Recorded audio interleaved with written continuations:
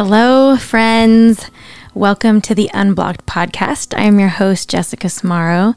Thanks for tuning in. Today, I want to talk about the gifts of the ick. And while I'm definitely not a fan of putting frosting on the poo cake, as I like to say, or trying to gloss over life's challenges with platitudes of it always works out or love will always get you through, the truth is it does always work out. And love really will get us through, but it requires some skill to see it and to allow it.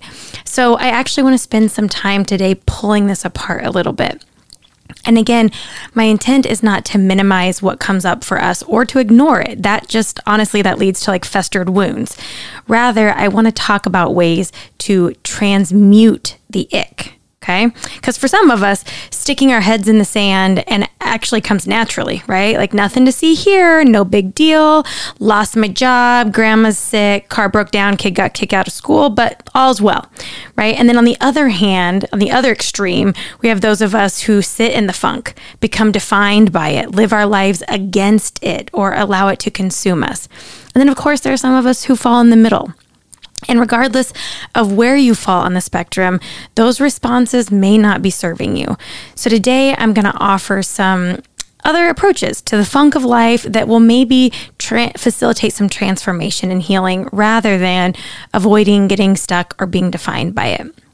So how can we get from suffering, resistance, terror, anxiety, and dread of things that we don't want to a place of like surrender, acceptance, and dare I say gratitude for circumstances that life presents to us?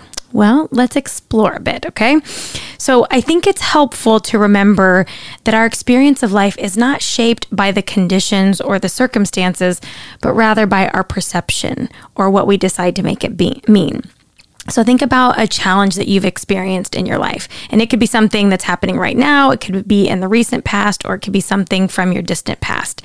What was the story you created? What did you make it mean? How did you or do you feel about it? What decisions did you make in response to it? Or how did you act in response to it? Like, did you learn from it? Did you grow from it? Did you get inspired by it? If not, that's totally okay. That's what we're here for today. We're going to actually talk about some options for how you might think about it going forward. And one that I want to talk about is to explore it as a learning opportunity. To ask yourself, like, what can be learned from the experience to better prepare you for the next time something similar happens, or maybe even to prevent something like that from happening again? What knowledge could you gain that would set you up for a future in which the benefits of that learning actually exceed the cost or pain of whatever that triggering experience was? So let's use a work example. Imagine that you have very manualized processes in place and there was a human error. And this human error resulted in a missed deadline that resulted in a revenue loss. So you might feel frustrated or regretful or even guilt and shame.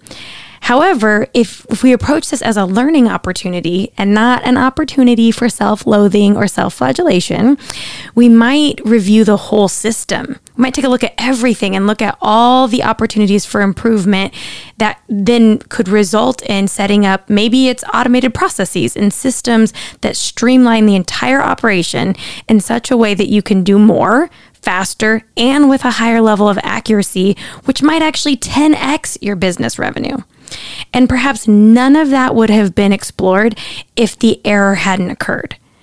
So then we can transform the challenge, the mishap, the error is then transformed into a gift. And another approach I want to discuss is repurposing life's challenges to see the opportunity to develop your own inner power and strength.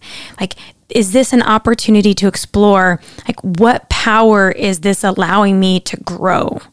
And I want to use the example of weightlifting. I'm definitely no bodybuilder, but I think weightlifting is a great illustration of this because the muscles actually tear in order to grow bigger and stronger. In response to the micro tears of the muscle fibers, the body repairs and adapts that muscle to better handle whatever caused the damage.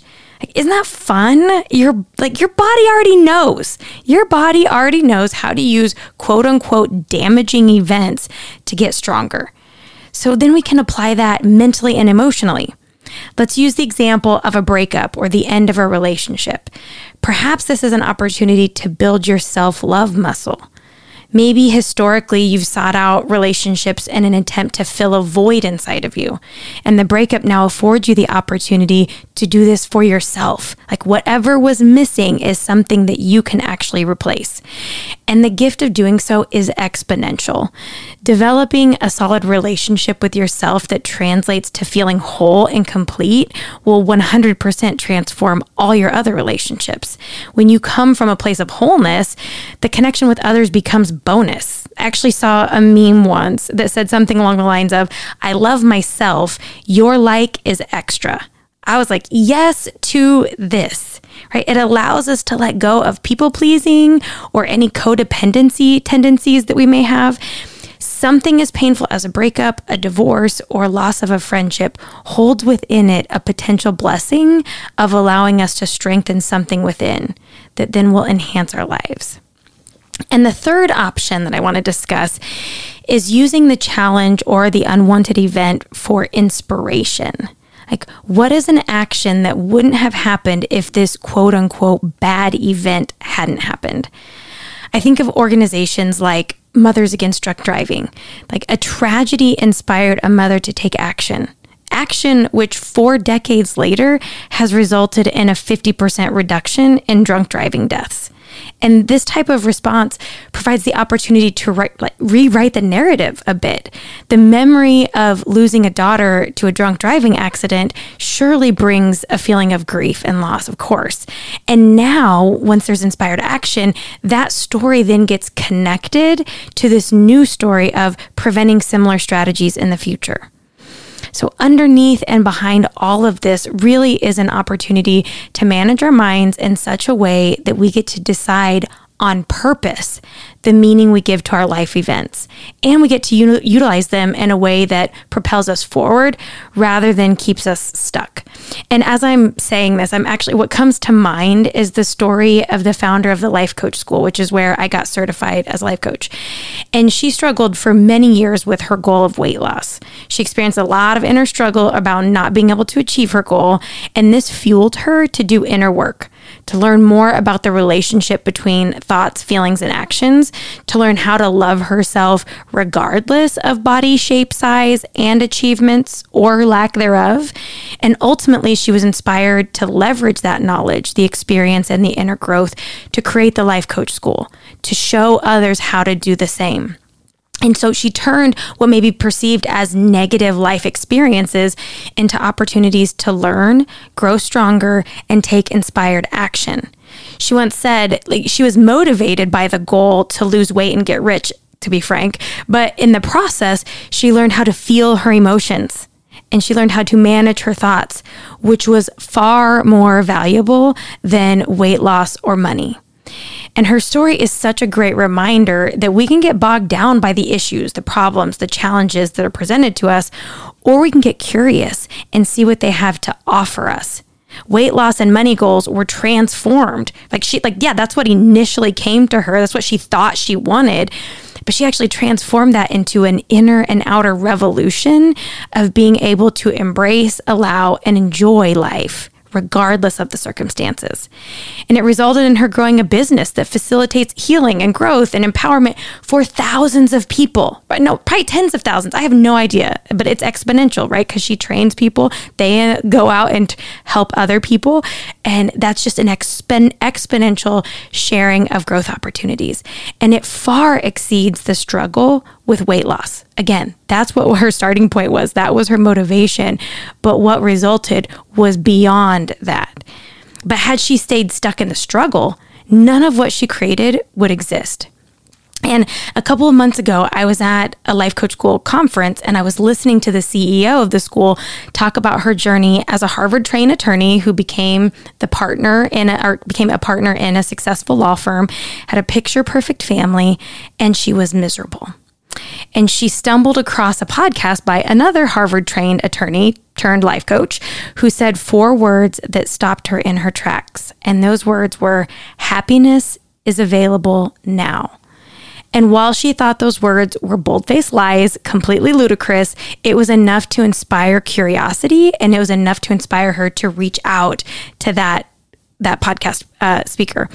And then this set off a chain of events that led to her becoming a certified life coach, leaving her career in law, and eventually becoming the CEO of the Life Coach School. And now this is, as I'm saying this, I'm like, this is starting to sound like an ad for life coaching and the Life Coach School. I assure you it is not.